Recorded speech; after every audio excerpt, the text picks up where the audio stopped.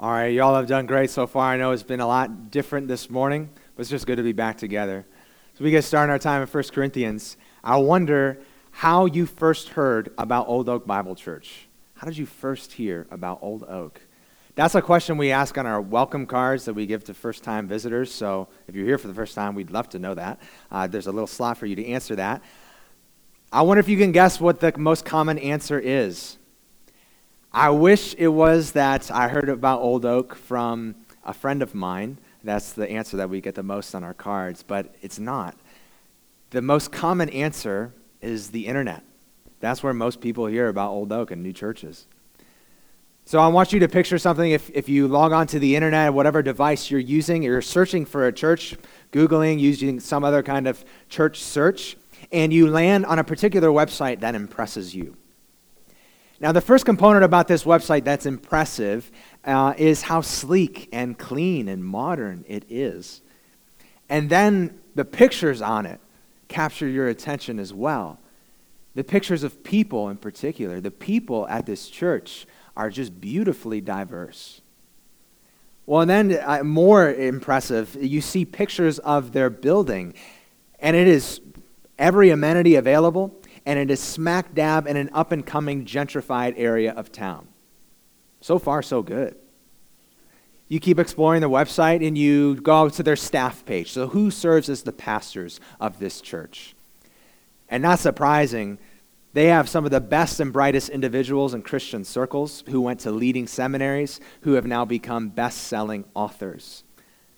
Now we'll continue exploring this website a little bit. Just to be sure, you're going to go to the fail-safe, the statement of faith on this particular website. And you click here, and everything squares away. It's a faithful presentation of the gospel. So here we are, a very impressive, well-funded, diverse, gifted, doctrinally sound, just great website of a church.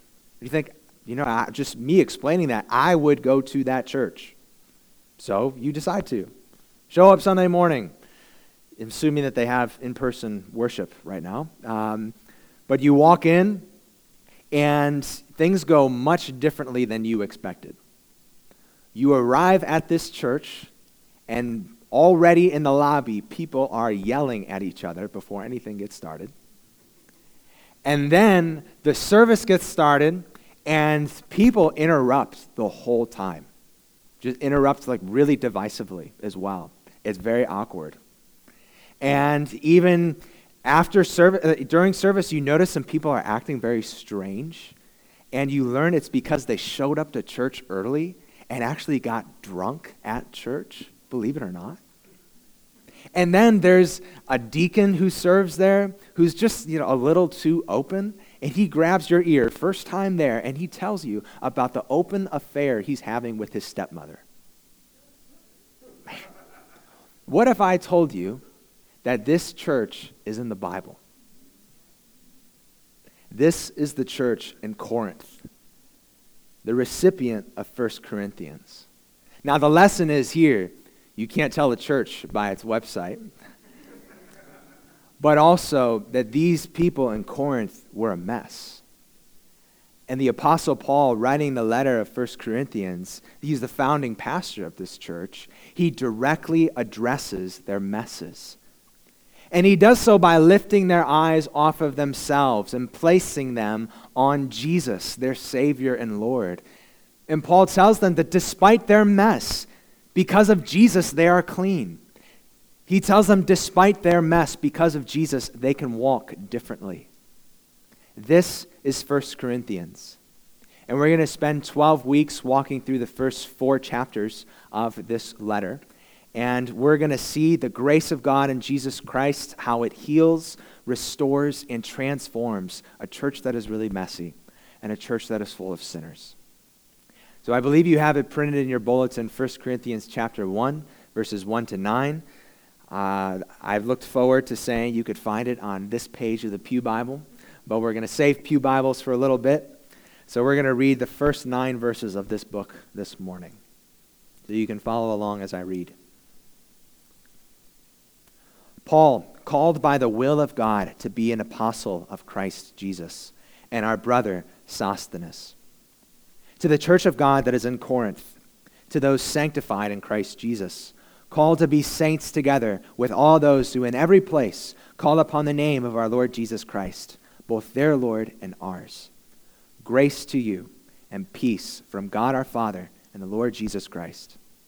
I give thanks to my God always for you because of the grace of God that was given you in Christ Jesus, that in every way you were enriched in him in all speech and all knowledge, even as the testimony about Christ was confirmed among you, so that you are not lacking in any gift as you wait for the revealing of our Lord Jesus Christ, who will sustain you to the end, guiltless in the day of our Lord Jesus Christ. God is faithful, by whom you were called into the fellowship of his Son, Jesus Christ our Lord.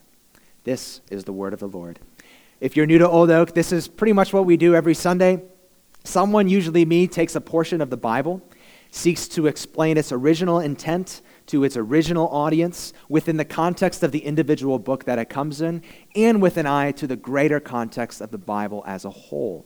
Then we bridge that meaning to today, to apply the word to ourselves. This is what we call expositional preaching. Sometimes we go verse by verse through a particular book. Sometimes we go chapter by chapter. And other times we go chapters by chapters. But through a genre of a letter like 1 Corinthians, it's best to go a little bit slower. So that's where we're going to start today. And today's passage seems like a formality. In many ways, this is just a standard introduction of a letter, and a lot similar to the rest of the Apostle Paul's letters. So if we're familiar with the Bible, we might glean over this passage kind of like our eyes glean over emails or letters that begin with, "I hope this letter finds you well." I don't know what that looks like when I open up my email and it finds me well, but okay. But this greeting here, when we look at it just a little more intently and deeper, we find that it's much more than a formality, that it actually sets the themes for much of this book and is purposeful and intentional and distinctly Christian. So its main point or takeaway, these first 9 verses of 1 Corinthians, is this. You can find some blank spots in your bulletin if you want to fill it in. That's God's grace upends the world's values. God's grace upends the world's values. Again, this is a theme that runs throughout the Bible and it will run throughout this letter as well. So here's a roadmap for our time. You'll see this printed in your bulletin as well. Verse 1, we're going to just notice who I am. That's not me, that's the Apostle Paul. Who I am, who you are, that's the Corinthians. What I pray for you, why I'm thankful for you. And we'll close just with some brief application, okay? So starting off, who I am. Verse 1, let's start at the beginning, a good place to start. Paul follows the custom of the day to begin his letters by noting who the sender is. So these are details about Paul himself. It's a very brief detail, but if we look at other places in the Bible, it fills out the background of the Apostle Paul. You might know that the Apostle Paul's first appearance in the Bible is kind of a cameo one. He shows up as Saul of Tarsus. He's an educated, zealous religious figure. He's ascending the ranks of a group known as the Pharisees. And the first time we see him in the Bible, in the book of Acts, is when he helps to facilitate the first execution of a Christian after Jesus. Not long after that happens, Jesus himself appeared to Saul, who became Paul, when Paul was on his way to terrorize and hunt Christians in the city of Damascus. Now, this encounter that Paul has with Jesus changes him in the deepest and most radical way. He went from hating Jesus to loving Jesus. He went from rejecting Jesus to bowing to Jesus as Lord and as the Son of God. He went from hunting Christians to seeking to make Christians. Now, this transformation is so deep, it's so radical, that God has to tell certain Christians around Paul to vouch for him, because naturally, a lot of people in the church are scared of Paul at this point. But as we see, as we continue in the book of Acts, God used Paul to take the message of Jesus that transformed him to other people throughout the Mediterranean world in the first century. Now, a little bit of a background of this letter, of when Paul wrote it. Most biblical scholars conclude that Paul wrote this letter, 1 Corinthians, from the ancient city of Ephesus, which is in modern-day Turkey, where Paul spent about 3 years during his third missionary journey in the 50s. That's not the 1950s, that's the 0050s, the first century AD. Now, knowing this background helps us appreciate just a little bit more what Paul says in the first line of this book, when he says, Paul, called by the will of God to be an apostle of Christ Jesus. Just looking at this description a little more intently, it's both humble and confident at the same time. It's humble and confident at the same time. You know, Paul is who he is. He's going to say this later again in this letter in chapter 15.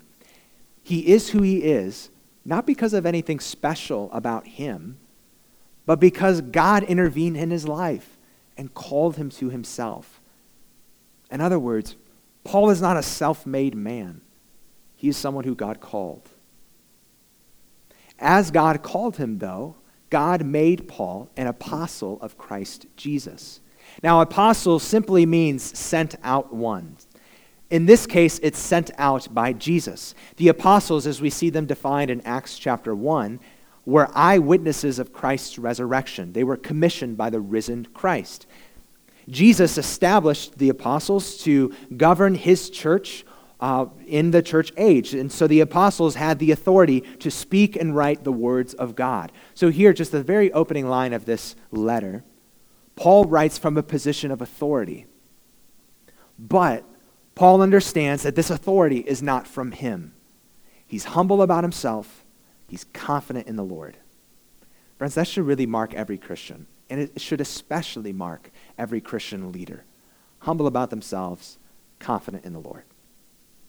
Like many of his letters, we see a small detail here. Paul has a co-sender named Sosthenes. He describes him as a brother, that is a fellow believer, not as a fellow apostle. So this is likely the same Sosthenes who was the leader of the synagogue in Corinth when Paul first went there in Acts 18, like we read a little bit earlier on. So having covered who Paul is, now Paul talks about who they are. So who you are, verse 2. He first acknowledges that they are a people in a place. Now that might seem like a very minor, very trivial kind of detail that you might see on Final Jeopardy. But we all know that place influences the kinds of people we become. So if you know the Cleveland area, it's interesting when I listen to people who know the Cleveland area, find out that my dad is from Pepper Pike, Ohio. Their ears kind of prick up because they assume that this makes my dad very stuffy and very snooty. But that is so not the case. Just a warning there. But that's because place influences the kinds of people we can become. So what kind of place were these Christians in? Well, the city of Corinth, a lot of it has significant influences. It was a major crossroads of sea traffic in Greece. It had people with different cultures and religious backgrounds mingling together. Now, Corinth originally resisted Roman rule in 146 BC and was destroyed. But then about a century later, it was reestablished as a Roman colony, going from ruins to riches. Now, the city's wealth fueled a wide gap between rich and poor, and it fueled a competitive individualism. You know, people seeking to advance themselves in whatever way they can. We're going to see both of those at play in this letter. Influences from their culture. Corinth was also known, we're going to see this in this letter as well, Corinth was also known for its anything-goes sexuality. This included cult prostitutes that were a part of the worship of Roman gods. Wild times in Corinth. Acts 18 tells us how Paul brought the gospel to Corinth along with Priscilla and Aquila, two Jewish Christians who were exiled from Rome. And so this is the place, the city of Corinth, where these Christians lived. Our place influences who we become. And it was no different for these Christians. Now we'll see the letter show about what one commentator says. He says the problem was not that the church was in Corinth, but that too much of Corinth was in the church. But lest we think it all bad, Paul tells the Christians in Corinth that while they may be in this place, they are in this place for a purpose.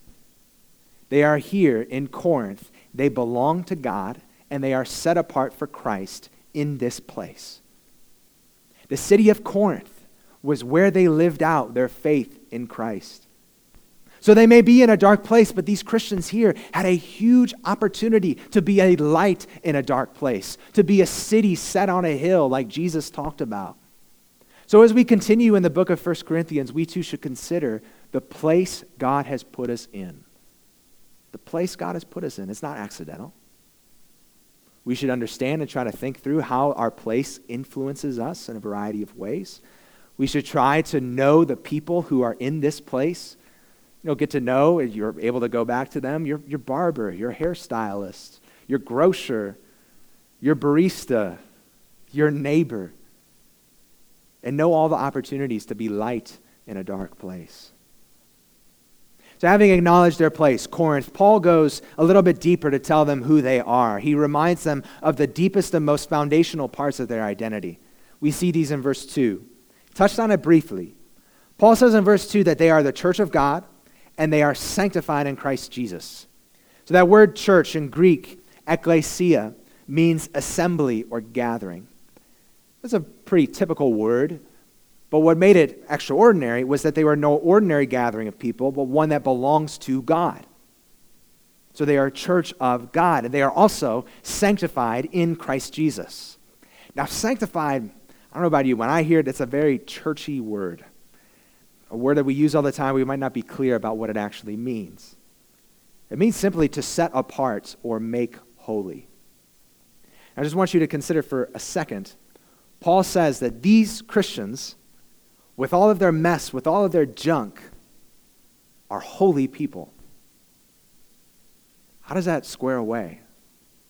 Are we sure, is Paul sure about this? That these Christians are holy people? Well, yeah. And that's the great news. Well, there are a couple of observations we can make to help us understand how this works. You see the word sanctified there in verse 2 is actually in the perfect tense, meaning that it's a verb that communicates an action that's already been completed. So really we could read it as those who have been sanctified, something that's already done. When the Bible uses this term of sanctified, it can use it in a couple different ways. It can use it from this standpoint, known as kind of a definitive or positional sanctification, something that's already done, or it can use it as a progressive standpoint, something that we grow into.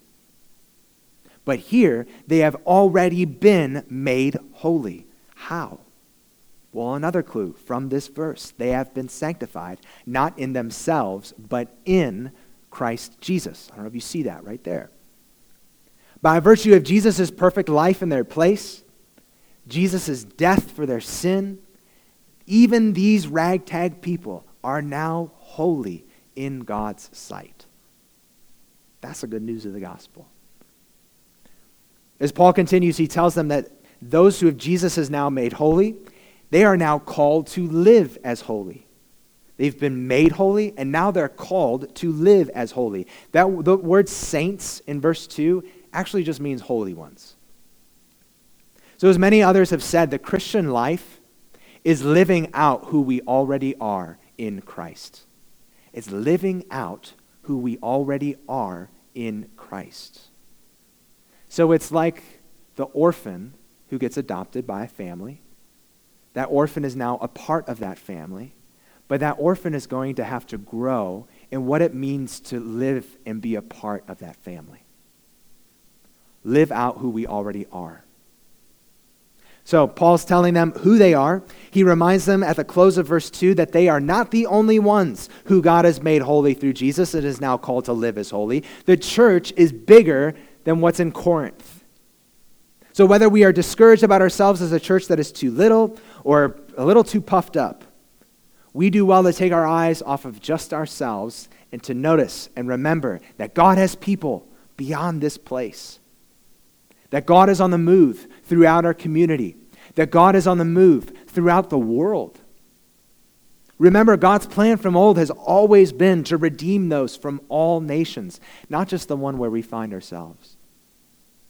So as Paul reminds the Corinthians of who they are, he tells them their deepest bonds with other people is not a common place. It's not a common socioeconomic status. It is not a common color of skin. It is not a common political persuasion. It is not a common emperor. It is a common Lord. The one who has saved us, unites us, and the one whom we follow. So this is who the Corinthians are. We're still kind of in the formalities of this letter, though. Who sent it? Who he sent it to? The formalities continue in verse 3, where we see what Paul prays for the Corinthians, what he prays for them. Again, verse 3 looks like a formality, but it's a distinctly Christian statement, a distinctly Christian prayer. The order is purposeful here. So this word grace or charis is God's undeserved favor and mercy given primarily through Jesus. Peace, a term with a lot of Jewish background, you know the word shalom. Peace is the result of God's grace. So the order is purposeful. Because of God's grace to give us Jesus, we now have peace with him. Grace and peace. Distinctly Christian prayer. And notice also just the prominence of Jesus, at least in this statement and throughout what we've read so far. The prominence of Jesus. So far, we've seen Paul as an apostle of Christ Jesus. The Corinthians were sanctified in Christ Jesus. Christians around the world are those who call on the name of our Lord Jesus. And now grace and peace come from God the Father and the Lord Jesus.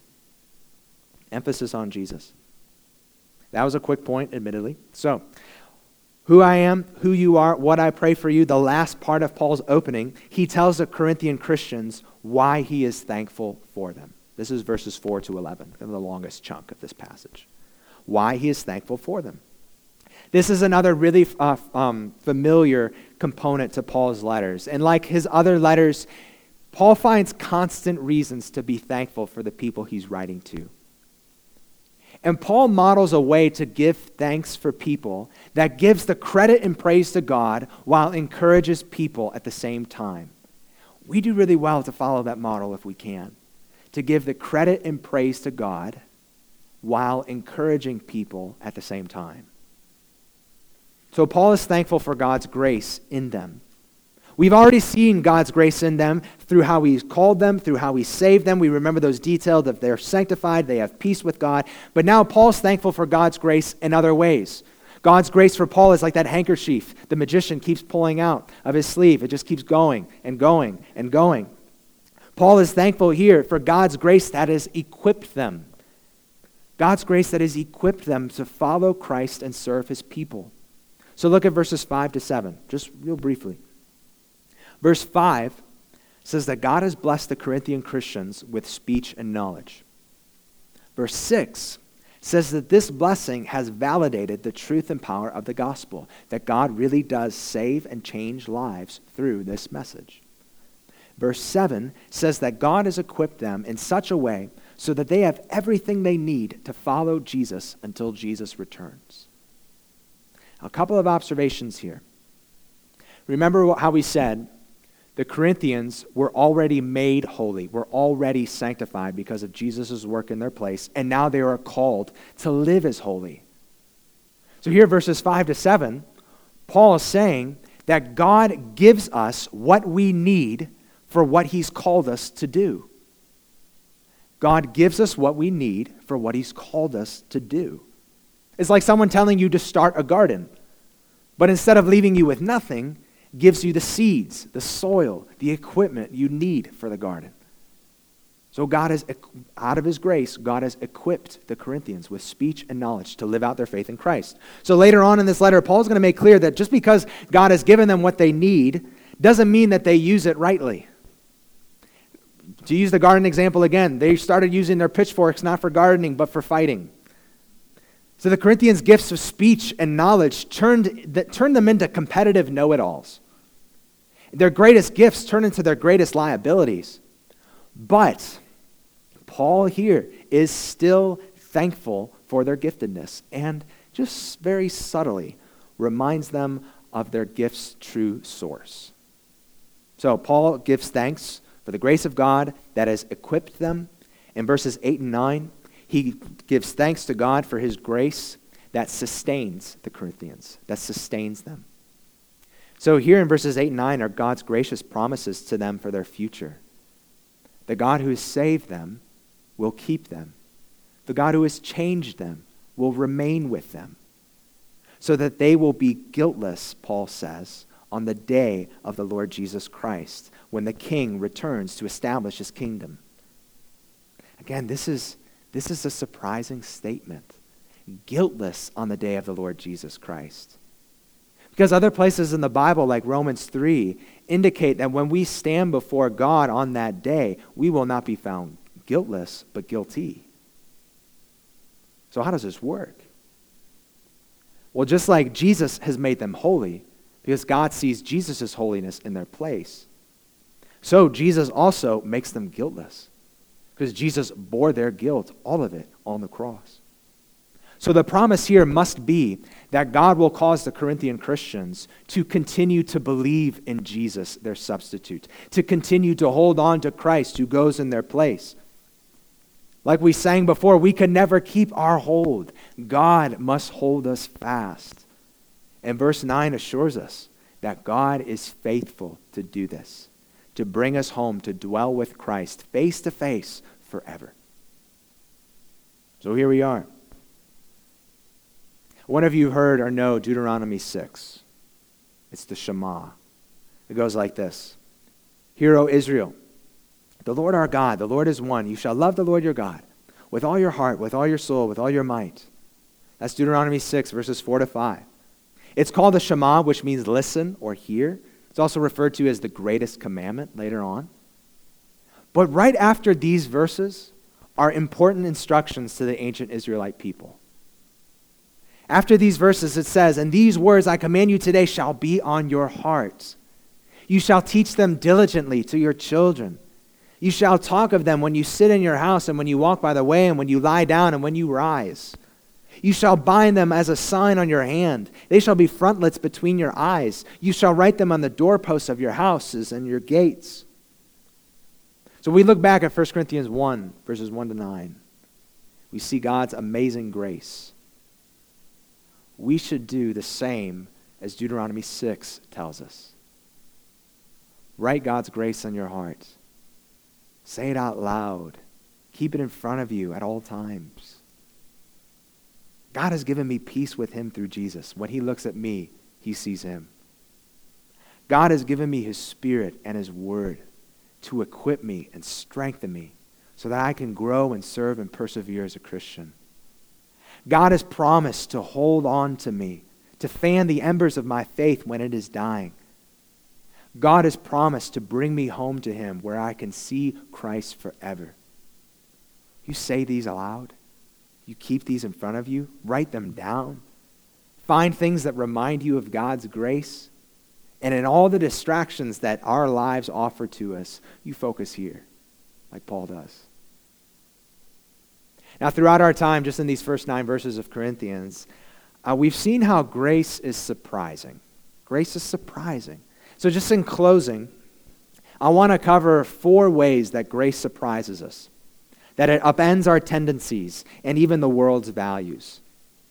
So very briefly, number 1, first way that grace upends. When we would keep ourselves down, grace lifts us up. When we would keep ourselves down, grace lifts us up. If the Corinthians had their wits about them, they'd feel the weight of their past choices. They would feel the pain of their wrong. And yet, like Paul says, they are holy people. They have been made holy and clean in Christ. When we would keep ourselves down, grace lifts us up. This is captured really well in a letter from John Newton to another pastor. John Newton is the guy who wrote Amazing Grace, which we'll sing very soon. John Newton said this, "You say you feel overwhelmed with guilt and a sense of unworthiness. Well, you cannot be too aware of the inward and inbred evils you complain of. But you may be, and indeed you are, improperly controlled and affected by them. You say it is hard to understand how a holy God could accept such an awful person as yourself. You then not only express a low opinion of yourself, which is right, but also too low an opinion of the person, work, and promises of the Redeemer, which is wrong. You complain about sin, but when you examine your complaints, they are so full of self-righteousness, unbelief, pride, and impatience that they are little better than the worst evils you complain of. So here, friends, if you can't get rid of the thoughts and regrets of your past, it's not that you're wrong to view your sin as wrong or view your sin as sin, but you're wrong to let it control you. You're wrong to let it control you. God's grace forces us to go beyond that point and to say, yeah, that was me. But God forgave me. God forgave me. You believe that God's word is true, that Jesus really did pay it all, not some. So that all that matters now, really, is not who you were, but who you are in Christ. Second way, God's grace upends either our tendencies or the world's values. When we would puff ourselves up, grace brings us down. When we puff ourselves up, grace brings us down. We notice all just the subtle jabs that Paul gives to the Corinthians here. He reminds them that the world does not revolve around them. He reminds them that their giftedness does not come from them. This reminds me of a parable that Jesus once told. He told a parable about a man who managed a vineyard, and he needed laborers for one particular day, so he went out and hired some people in the town. And he hired some people at the beginning of the day and agreed upon a wage. So these people got started working, and they started to notice that this manager continued to hire people throughout the day. And they started to look at their own work and compare it with the work of the other people that they were doing. And the people who got hired later on were paid the same wage that they agreed to. And they started to feel the unfairness of that. They felt like they deserved more than those people. They were upset when looking at how others were given so much but had done so little. Who does this manager think that he is? Or the same kind of entitlement and arrogance that marked the laborers hired at the beginning of that day marked the talented and gifted Corinthian Christians. And it marks many of Christ's people still today, puffing ourselves up. Rather than simply enjoying the grace of Jesus, we murmur and are miserable. We get good at doing church. We know the lingo. We double down on our preferences and positions, and sooner or later, we start to think that God owes us for what we've done. Friends, take the advice of Martin Lloyd-Jones. Stop watching the clock. Stop assessing the amount of work you've done. Stop keeping a record of it in your head. Forget everything except the glory of God, the privilege of being called to work for God at all, the privilege of being a Christian, the privilege, remembering of that grace has ever looked upon us in the first place, bringing us from darkness to light. So you see here in these first 2 points how grace upends. Whether we have too low a view of ourselves or too high a view of ourselves, either way, we are preoccupied with ourselves. And instead, we should be occupied with Christ. Start taking your eyes off yourself and start spending more time looking at Him. Third way, grace upends. When we would live to ourselves, grace makes us live to Christ. Now, the Corinthian culture is a lot like ours. We're going to see that as we go throughout this letter. The people in that culture asserted that they must live out their individual desires. Self-expression was just a baseline principle of their lives. Now, we might think that since Jesus has paid it all, set us free, now we could truly live the life of self-expression we've been waiting for. Now we can truly do whatever our hearts desire. Friends, imagine how this would work, though, in something like a marriage. Imagine how this would work in a marriage. In the dating and courting phase, you are on your best behavior. You put your best foot forward. You do all that you can to assure of your thoughtfulness and kindness and so forth. And then there's a shift that comes when you finally have proven yourself and your significant other accepts you. And what happens after that? You say, oh, now I'm off the hook. Well, unfortunately, that is often the case. But that is not love. Instead, we who have acceptance want to continue to love and serve the other simply because we love and serve them. We love them. In fact, God's grace that has brought us peace with him does not give us incentive to live however we want. It would give us more incentive to live for him because it assures us that we are secure.